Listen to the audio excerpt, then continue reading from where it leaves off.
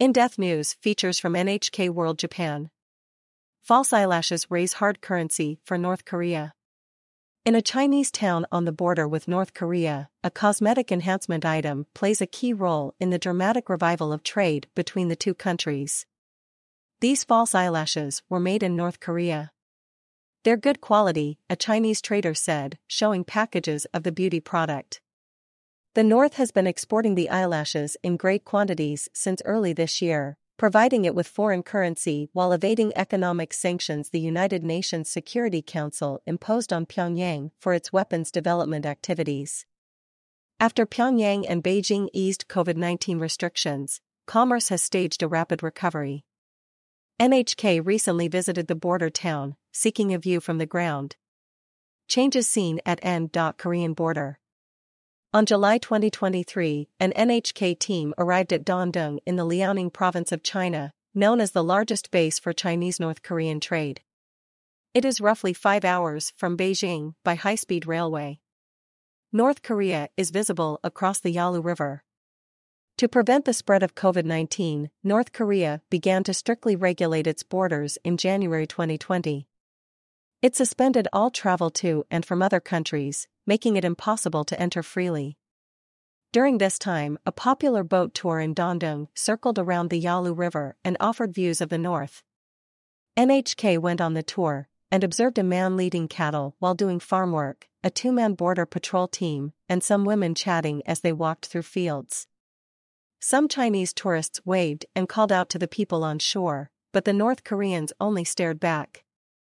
Pyongyang adopted extreme precautions as COVID-19 infections spread, including a warning that anyone who approached the country's borders would be shot and killed on the spot. In February 2023, NHK once again went on the boat tour. On the North Korean side, soldiers and residents were all wearing masks. In July, however, many people visible on shore were maskless. This suggests North Korea has relaxed its COVID-19 preventative measures, although nothing has been announced. China-North Korea trade dramatically recovers.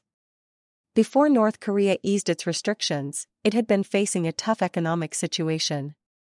On top of the impact of the extended sanctions, the strict border control measures took a steep toll.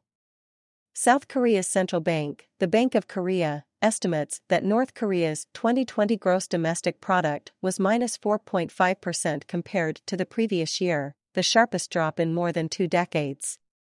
Its GDP shrank annually in the 3 years through 2022. North Korea turned to its neighbor to help reverse the slide.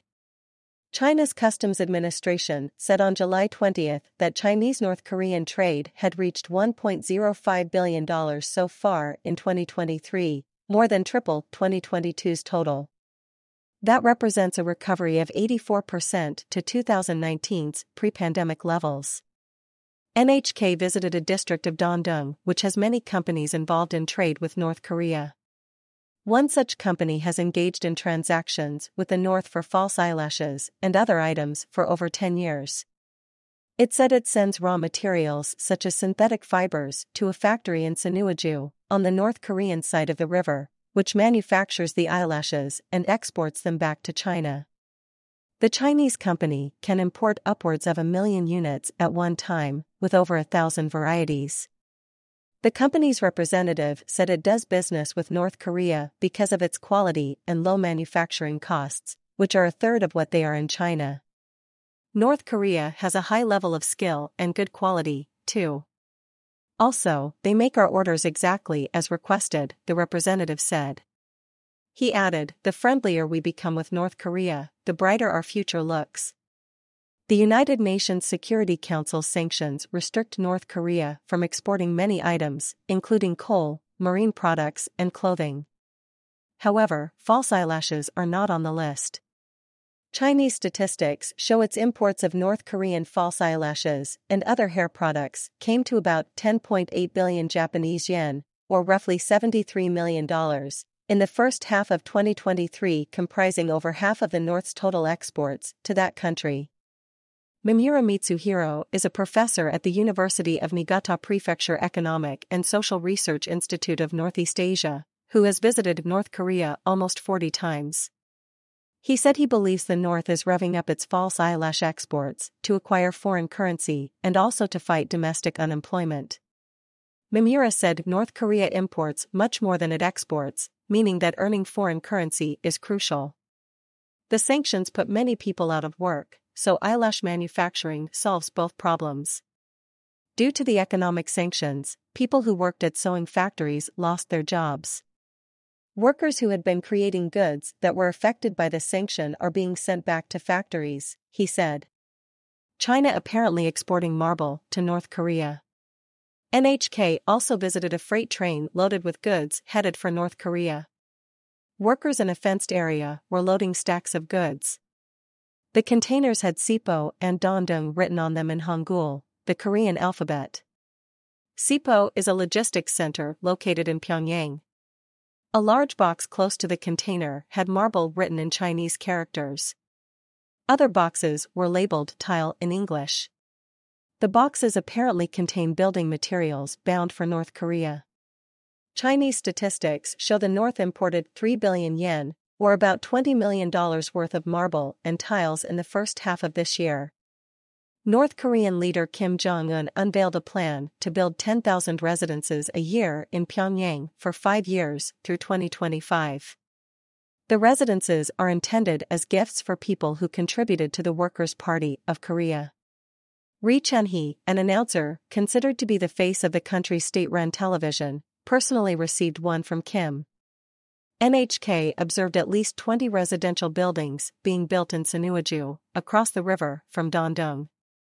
But no cranes or other construction equipment could be seen. Will China respect the economic sanctions? On July 27, 2023, North Korea held a military parade coinciding with the 70th anniversary of the Korean War's armistice. It invited Russia and China. Li Hongzhong, vice chairperson of the National People's Congress of China, led the Chinese delegation. Kim warmly greeted Li, signaling the country's close relationship. Mimura said that if trade between China and North Korea continues on its recovery path, its total value could exceed 2019's pre-pandemic level by 30 to 50% in the near future. He said the key question is whether or not China remains on the same page as other countries in regard to the economic sanctions. If China decides on its own to relax how it internally handles the economic sanctions, China's enforcement of the sanctions will weaken, which will have a big impact internationally, Mimura said. As tensions between the US and China rise and antagonism at the UN Security Council grows, China increasingly serves as North Korea's protector. The surging trade in false eyelashes could be a harbinger of closer economic and security ties between Beijing and Pyongyang. Ishii Riki, NHK General Bureau for China.